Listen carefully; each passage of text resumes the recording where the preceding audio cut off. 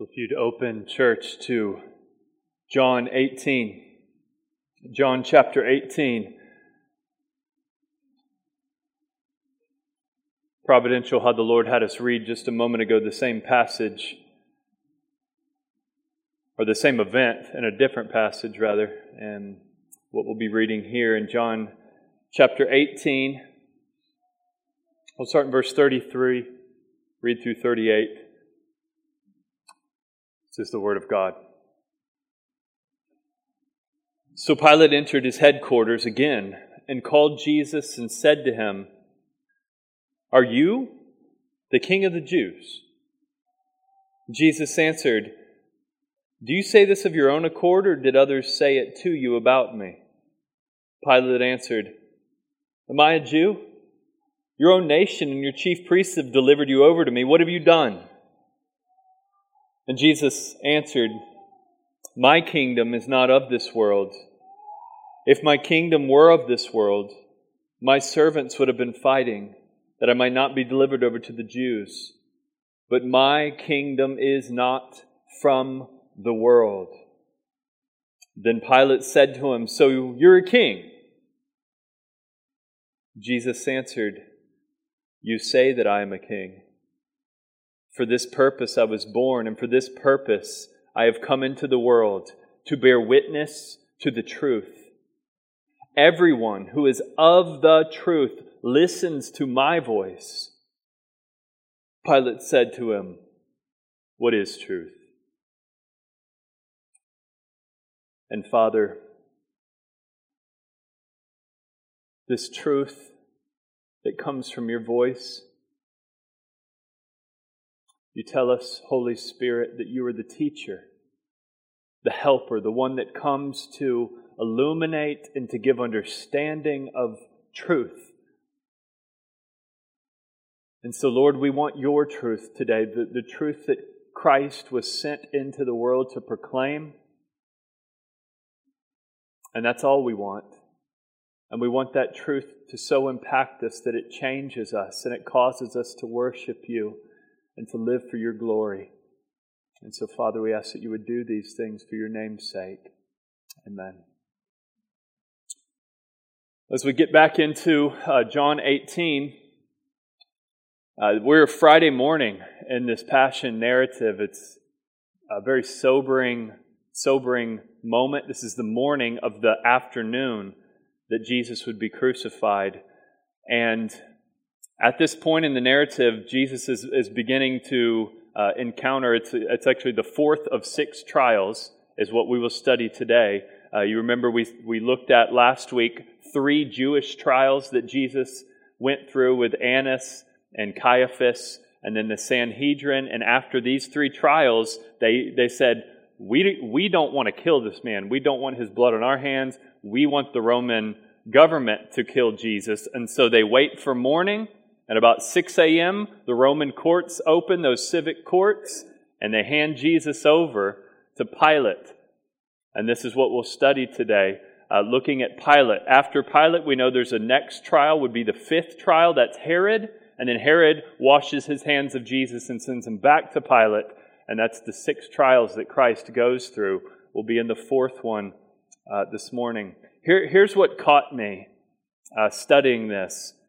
Early in the week, really Monday is when this landed on me pretty heavily. When I was reading over this passage, I just felt like we need to see humor.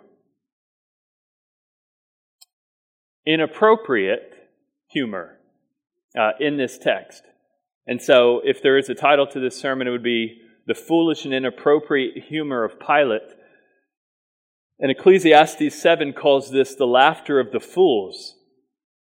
That's what Pilate is really, the prototypical fool, laughing in the face of Christ. And so if anybody in history has ever given an inappropriate joke, it's Pilate. And it's right here in this text. And so I'm not going to order my sermon in these 3 points, but for the sake of those of you who like some sort of order in how you hear something, I'll just put out here, this is kind of how I'm going to work through this. I want to first exposit the passage and look at what Jesus and Pilate are talking about. And then I want to bring an implication. So exposition, implications from that exposition is how this affects the church and the world dynamic. How might the world look like Pilate and us like Christ in how they mock us? And then from that, the application. What place does humor actually have? What is appropriate and inappropriate humor? And what does the Bible have to say about it? So that's kind of how we'll work through this. I'm sure many of us have not heard a sermon on humor. This will be the first and maybe the only one you ever hear. I probably should say this also, I don't think humor is the main point of this passage.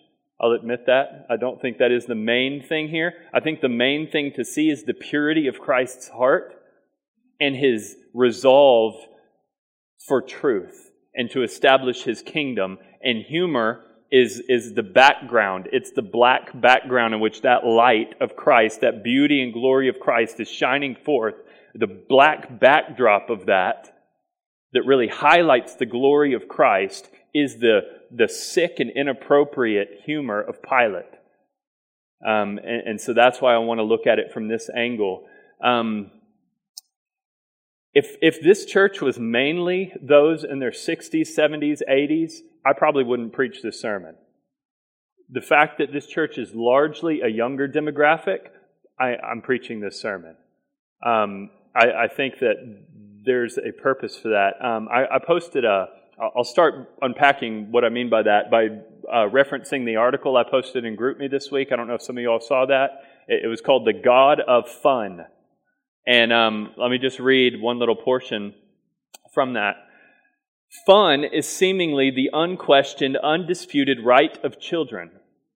Learning at school must be fun. Curricula is judged on how fun they make the learning process. School vacations must be fun, and the veritable industry of vacation activities and entertainment now exists for this purpose. Sports must be fun, and it's the supposed inherent fun of beating others at games, I suppose, that makes central sports in our culture. Eating breakfast must be fun, with fun pictures on the box, toys inside, and fun sugary food to boot. Observe the mountain of toys in the average Western child's bedroom. What he or she needs most is fun, and mom and dad will buy it. Brushing our teeth must be done with a fun-shaped toothbrush and fun-tasting toothpaste. Bathing must include toys so that it'll be fun in the act of cleaning oneself. Pajamas must have fun pictures on them, so must the blankets. And at the top of the fun list is television and a console of games. Television producers and game developers are masters at creating an appetite for fun. Can a child even live without a steady diet of TV and games for fun? Perhaps I'm not exaggerating when I say that our culture regards fun as the greatest good when it comes to children. Fun is the supreme goal for children. End quote. If that is how a generation has been raised, what place does humor fit in? Comedy fit in to this. The millennial generation, those born from 1981 to 1995, that's the millennials. How many have been raised on kind of the irony and cynicism and sarcasm of David Letterman and Seinfeld, shows like The Simpsons and Family Guy and King of the Hill? These are shows that I remember when I was young.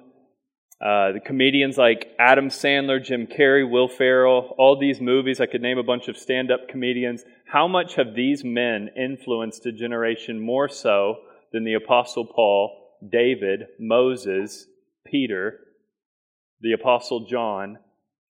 I mean, it's not even questionable which one has influenced the generation more.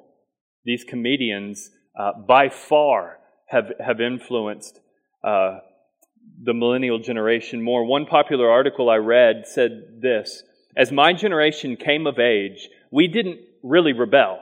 We just viewed the world around us with contempt. Grunge was my generation's response to a culture's emotionless, inorganic plasticity.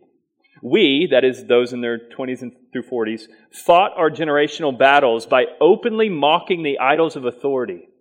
We exposed the 80s illusions with a sense of detached irony and came to hold sentimentally and earnestness with skepticism.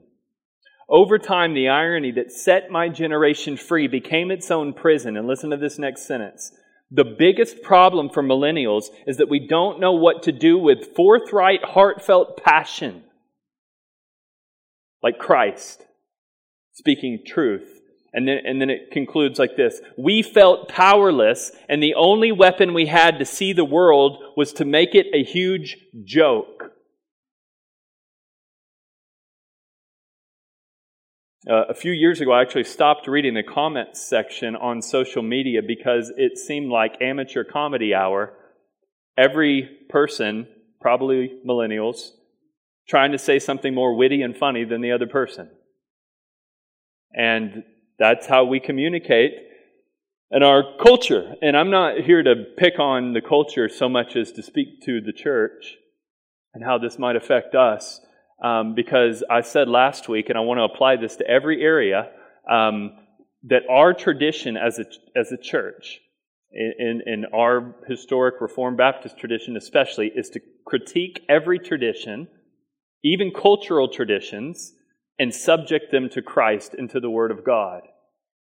And I want to do that with this issue as well. You know, I don't get much pushback in our church when I critique secular ideologies. I know that takes a lot of boldness in some churches, but when I do that here, everybody seems cool with it.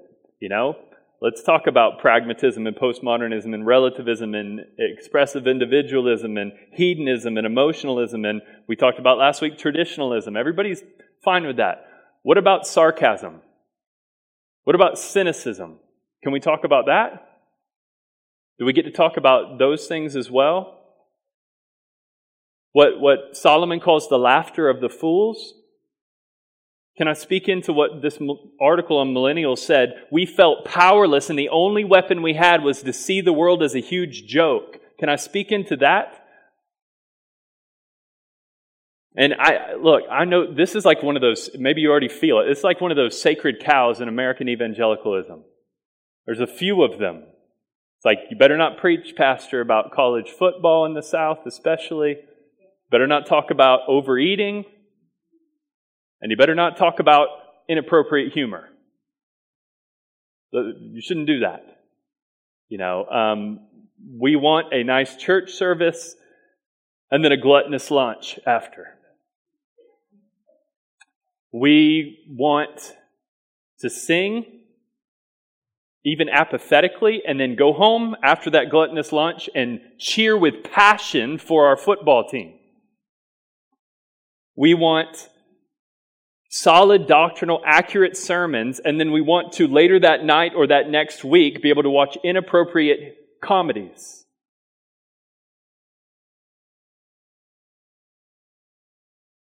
And I know I'm not even doing this the way you're supposed to do a sermon like this, because what you're supposed to do is sprinkle a lot of humor as you're attacking humor, right? So I should be telling tons of jokes in between my condemning of jokes. And it's a masterful rhetorical skill, those who have the ability to do that. The problem is I'm not good at telling jokes, and so I can't do that, and I don't want to steal other men's jokes.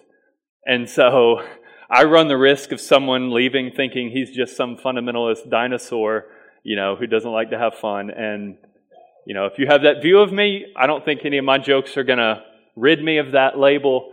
I'll stick with just trying to preach the Bible. Jesus, in this passage, is very concerned for truth. Look at verse 34. He had this little phrase. We're actually going to come back to this next week. But verse 37, he says, everyone who is of the truth listens to my voice. And so everybody is of some sort of truth, right? We're all being governed and shaped by truth. The question is it Jesus' truth or is it the world's truth? Is it the culture's agenda, or is it Christ's agenda? And we know Romans 12:2 says, "Do not be conformed to this world, but be transformed by the renewal of your mind, that by testing you may discern what is the will of God, what is good, what's acceptable and perfect." And that includes humor. Truth should inform what humor we do and don't partake in. And so, as I was looking at this passage this week, the first thing I did is what every preacher should do, is read the text.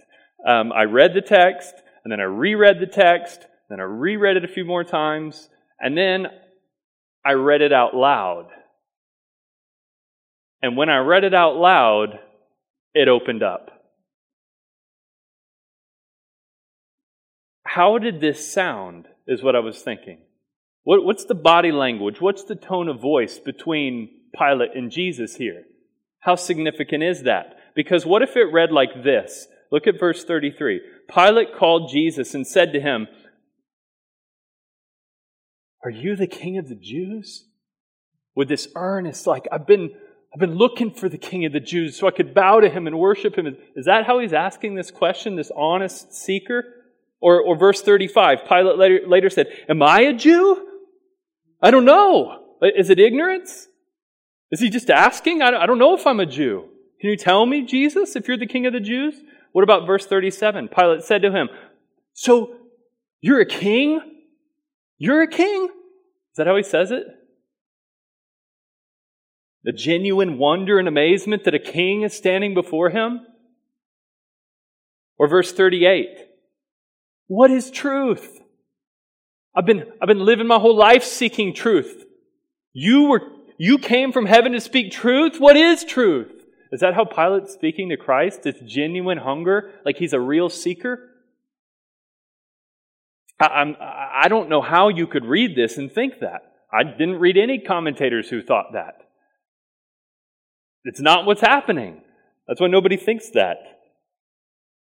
I don't think Pilate's on the edge of his seat going, "Please, you're a king, I want to worship you. Is all this stuff true I'm hearing?"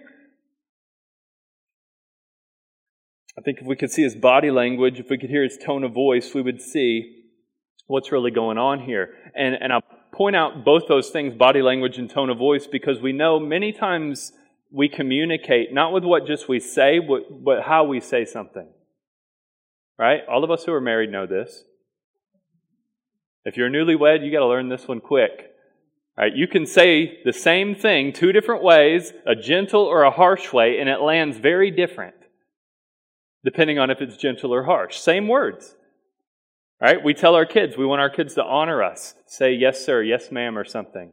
Well, there's a right way to say, an honoring way to say "Yes, ma'am," or "Yes, sir," and there's a stomp your feet, roll your eyes, walk away, "Yes, sir." That's not honoring.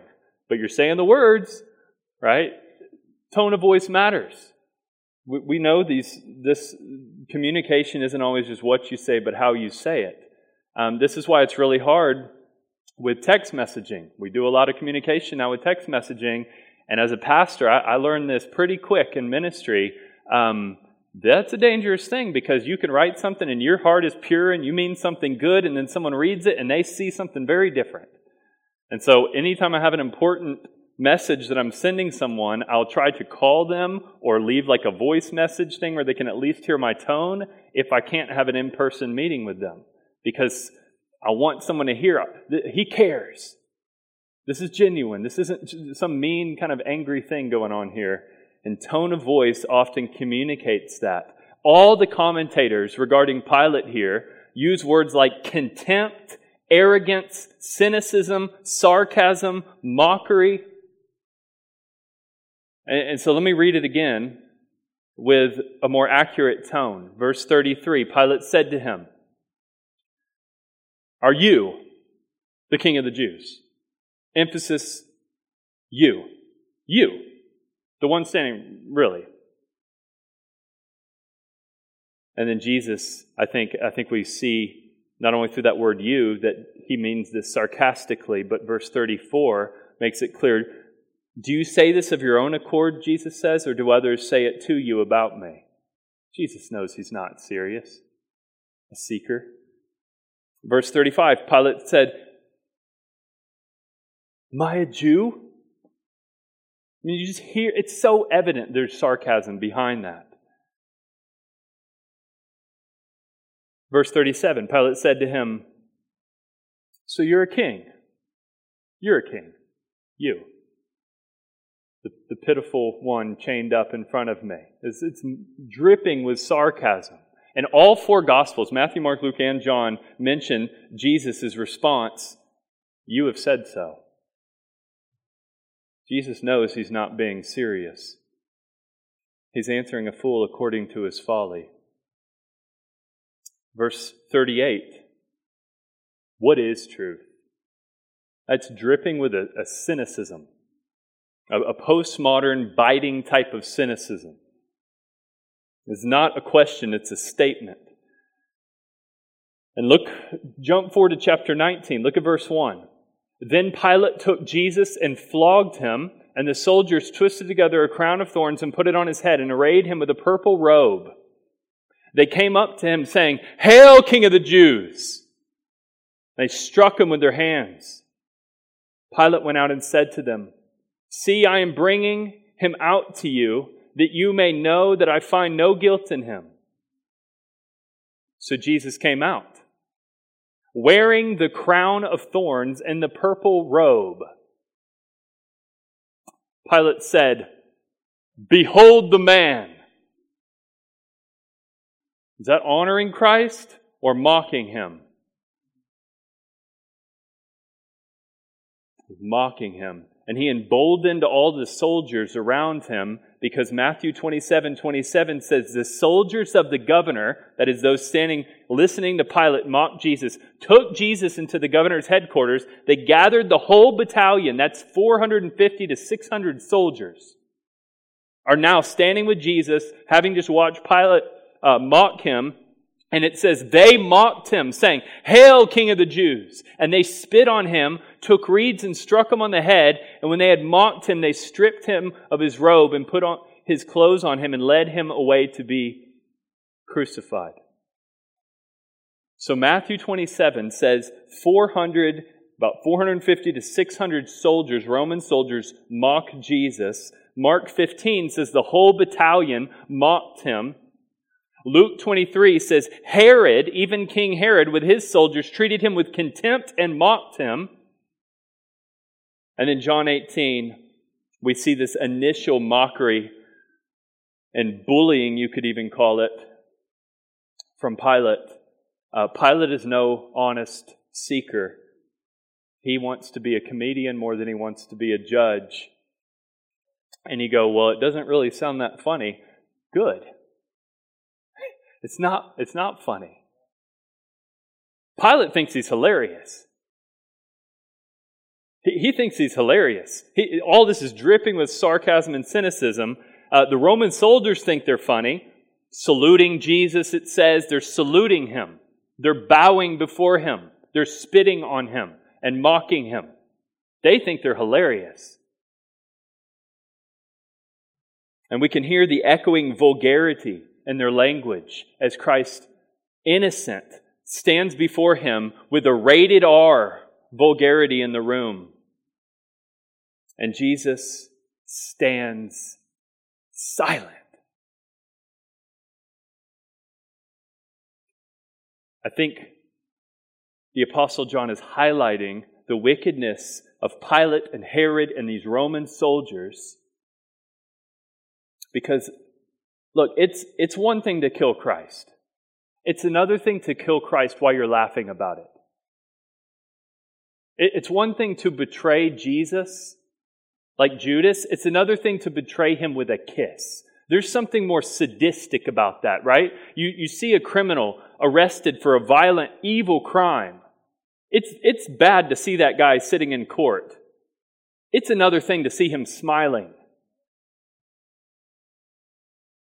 That's another level of evil. And John is highlighting that.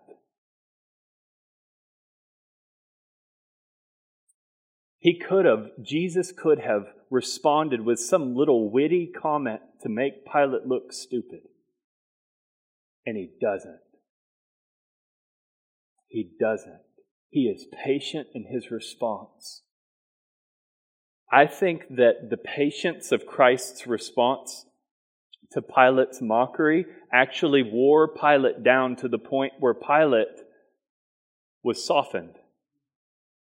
Because we see at the very beginning that he's mocking Jesus with jokes. But the last trial where Jesus stands before Pilate again, it says he's fearful.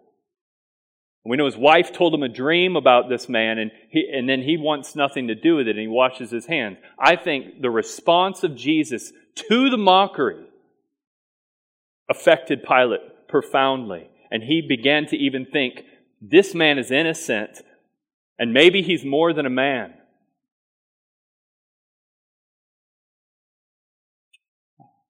His heart is so pure as he's being mocked. He doesn't return insult for insult, joke for joke. He's not insecure like others who got to protect themselves by getting a joke and giving one back. And that's what you do, right? It's a survival mechanism. Jesus doesn't have to do that. This is the same heart of the man who a few hours later will be hanging on the cross.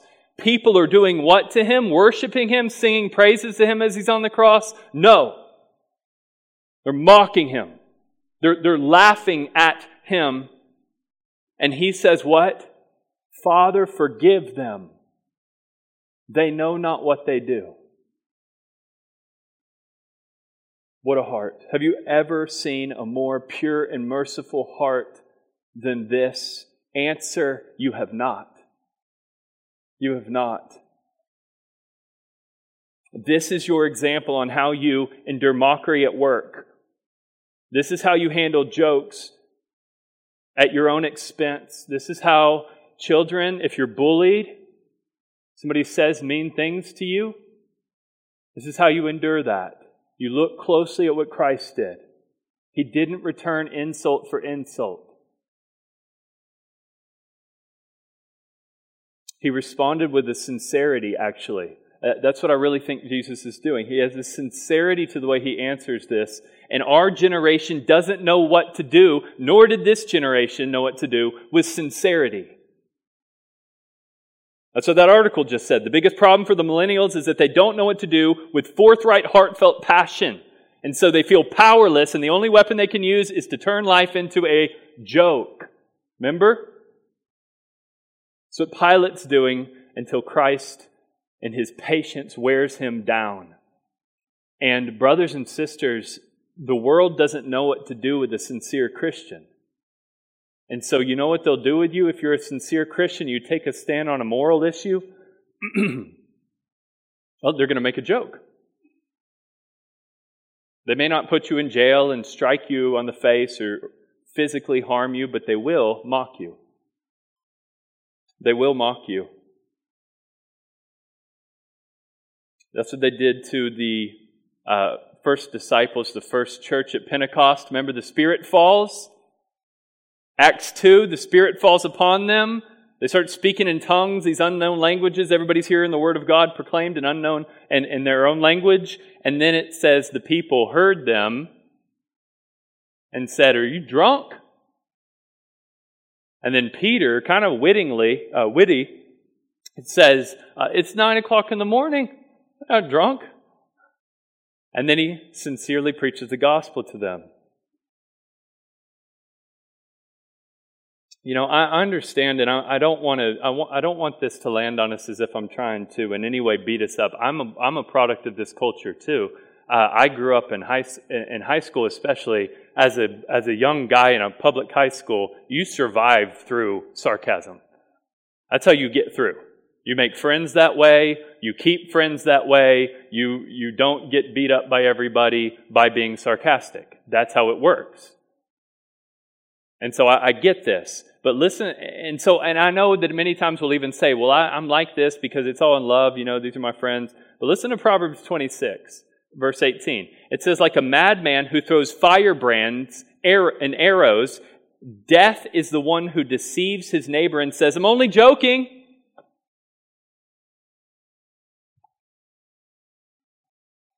So ask, does the joke build up or tear down? That's the question. Does it build up or tear down? And the reason why I mentioned the word tear down is the etymology of the word sarcasm. So, the word sarcasm comes from a Greek word, sarkamos, a sneer, a jest, a taunt, a mockery. It's from sarcophagus, is actually the root word. Sarx in Greek and Latin. It means of the flesh. And the sarcophagus part of it is that the flesh of a body would be put into a tomb, a little casket, and the flesh would rot off and you would have nothing but the bones left. The tearing off of the flesh, sarcophagus. Sarcastic, to tear off the flesh. That's what the word means. And so Pilate is eating up the flesh of Christ before the physical suffering comes with his words. And let me make a distinction here, because if we don't distinguish this at least a little bit, it may be confusing. There is a difference between satire and sarcasm. Okay, these are not the same thing. One author said, sarcasm is the use of irony, saying one thing while meaning another. The other rhetorical devices are in a biting, hurtful way. There is a difference between irony, sarcasm, and satire, although they are related. So he defines them. Irony can be painful because what the truth reveals is convicting. So the Bible often uses irony. The Gospel of John uses irony a lot. Satire uses irony, but gently prompts for needed change. This can be appropriate on occasion, and there's many biblical examples of satire. Sarcasm, on the other hand, and I'm still quoting this author, is not appropriate. Sarcasm has at its core an intent to insult or to be hurtful without the corresponding love or wish for well-being. The goal of sarcasm is to belittle the victim. So, I don't think the argument, well, they can take it, they're thick-skinned, or they're laughing, it's fine. That's not really what I'm concerned about. That may be true. The question as a believer that we're always asking is, what type of speech honors Christ? That's all we're worried about. Not how do they handle it? Well, it doesn't really affect them, so it's fine. No. Does my speech honor the Lord? Ephesians 5:4 says, let there be no filthiness, nor foolish talk, nor crude joking, which are out of place. And, I've seen men in different circles over the years who, in their 50s and 60s, really discrediting themselves on the basis of humor. And I heard a pastor I highly respect, and it was Paul Washer, and he was talking about a set of churches he went to, and they were trying to assess some elders. And they were looking at a particular man as an elder candidate. And they thought, man, this guy, he's gifted at preaching, he seems to be godly, his home and all these different things, everything looks great. But then they start spending a lot of time with him, and it was so much joking that they said he lost all his respectability and disqualified himself over the issue of humor. It's just, you can do too much of it. And some, maybe people have been mistaught on this, because I read a bunch of articles where people are trying to stretch this as far as you can. Oh, the Bible's full of humor. I don't know what they're reading. I mean, you read these articles and you begin to see the examples they give of how much humor is in the Bible. They're really stretching a lot of these. Like, you really think that's funny? I don't know. I don't think that's even a joke. So when you look at the Bible, you do see humor, and you see proverbs that say laughter is good medicine, right? So that's a positive one. But then you see things like Ecclesiastes 7:3. Sorrow is better than laughter. Sorrow is better than laughter. For by sadness of face, the heart is made glad. So Solomon's saying, to put this in our context, it's better to cry sometimes if you want to make it to joy. That's what we want to get to, joy. Better to cry to get to joy rather than to watch a dirty comedy. You're not going to get to joy watching some inappropriate comedy. You're going to get there maybe through tears has a better chance. Ecclesiastes 7:6 says, "For the cracking of thorns under a pot, so is the laughter of the fools. This also is vanity." And so this foolish laughter, again, is ultimately displayed in Pilate laughing at Jesus. There's nothing to laugh at regarding Christ, especially in this moment. He is standing before the Lord of glory, the one who made all things, the Lord of heaven and earth. He's standing before the Lord of tornadoes and hurricanes, the Lord of tribes and languages and every tongue, the Lord of sexes and genders, emotions and personalities, math and science. He is the Lord of the Greeks and the Romans, the Jews and the Gentiles, the Christians and the non-Christians. He's Lord of Herod and He's Lord of Pilate. And Pilate is laughing in the face of the King of Kings and the Lord of Lords. That's what foolishness is. And here's our Christian response to this. Or let me say what it's not. It's not, therefore, don't laugh. Right? Don't have fun. That's not our response at all. The Christian response is to create a community where true, unadulterated laughter, childlike laughter, it is a normal experience in our families, in our home, in our communities.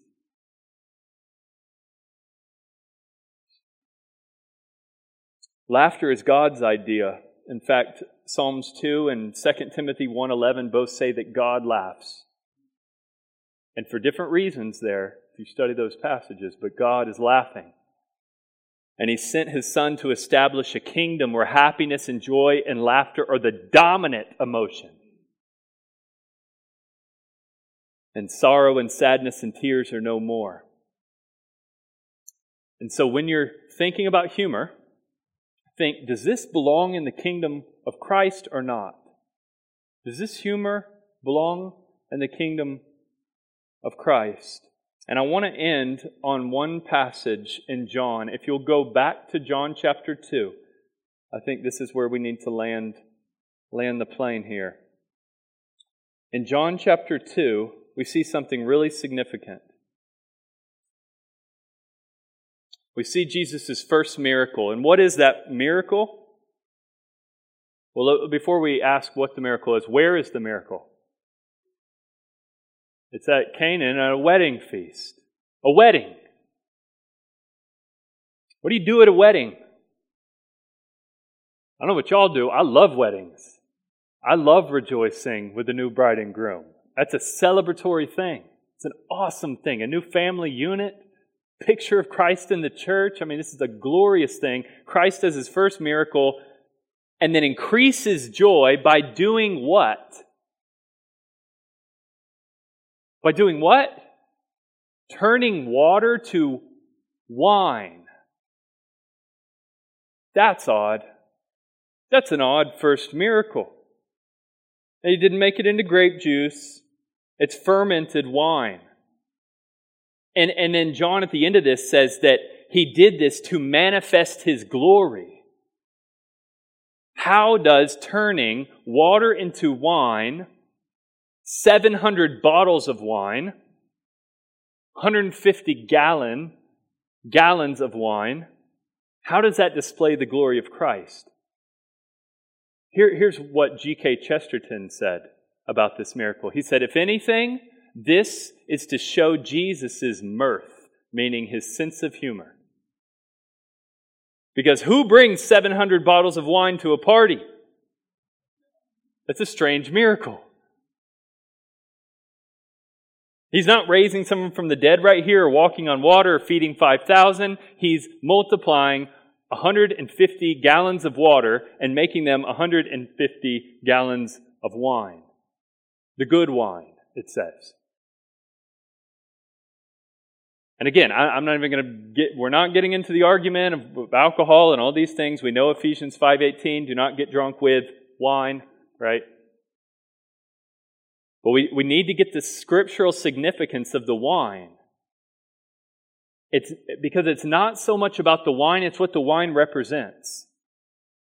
And in Scripture, wine represents gladness of heart, laughter, joy, and celebration. Things that we'll experience where? In the kingdom. Remember when Christ inaugurates the Lord's table and He says, drink this, and we'll drink it again in the kingdom. The wine is pointing us to the kingdom. It's pointing us to joy and laughter and celebration in the kingdom. Psalms 104:15 says, God makes wine to gladden the heart of man. Ecclesiastes 10:19, a feast is made for laughter and wine makes merry. And it's not about the wine, it's about what the wine represents. Joy, laughter, celebration in the kingdom.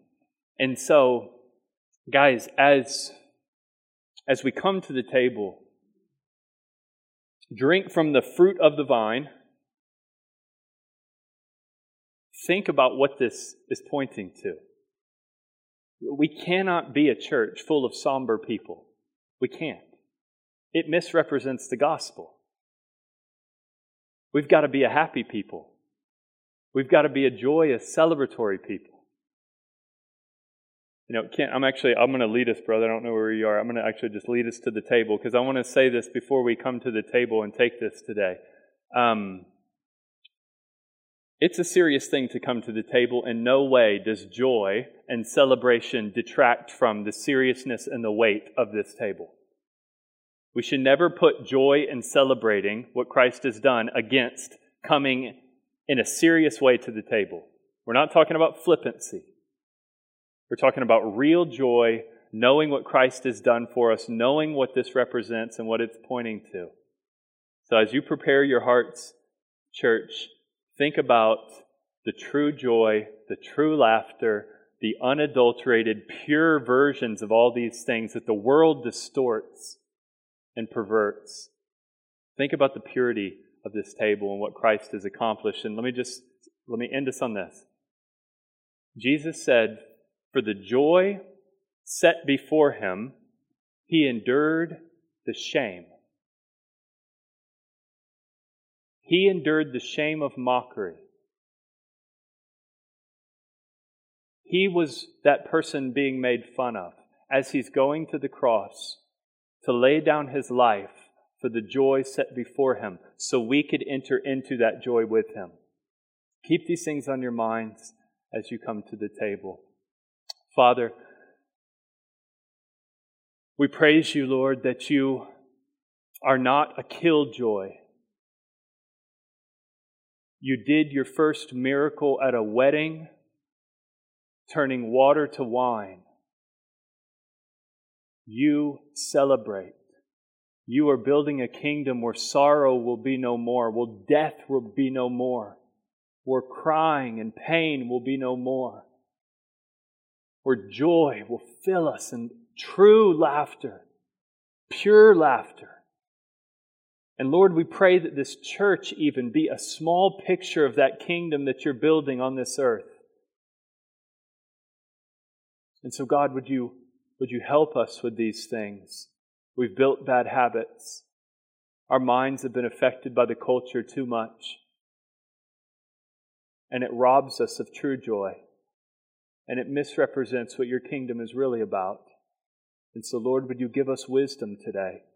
Would You help us with these things? And would You forgive us wherever we failed? And Lord, as we come to this table, Lord, give us joy. Put rejoicing in our hearts. We give You the praise for all of these things. We pray it in Jesus' name. Amen.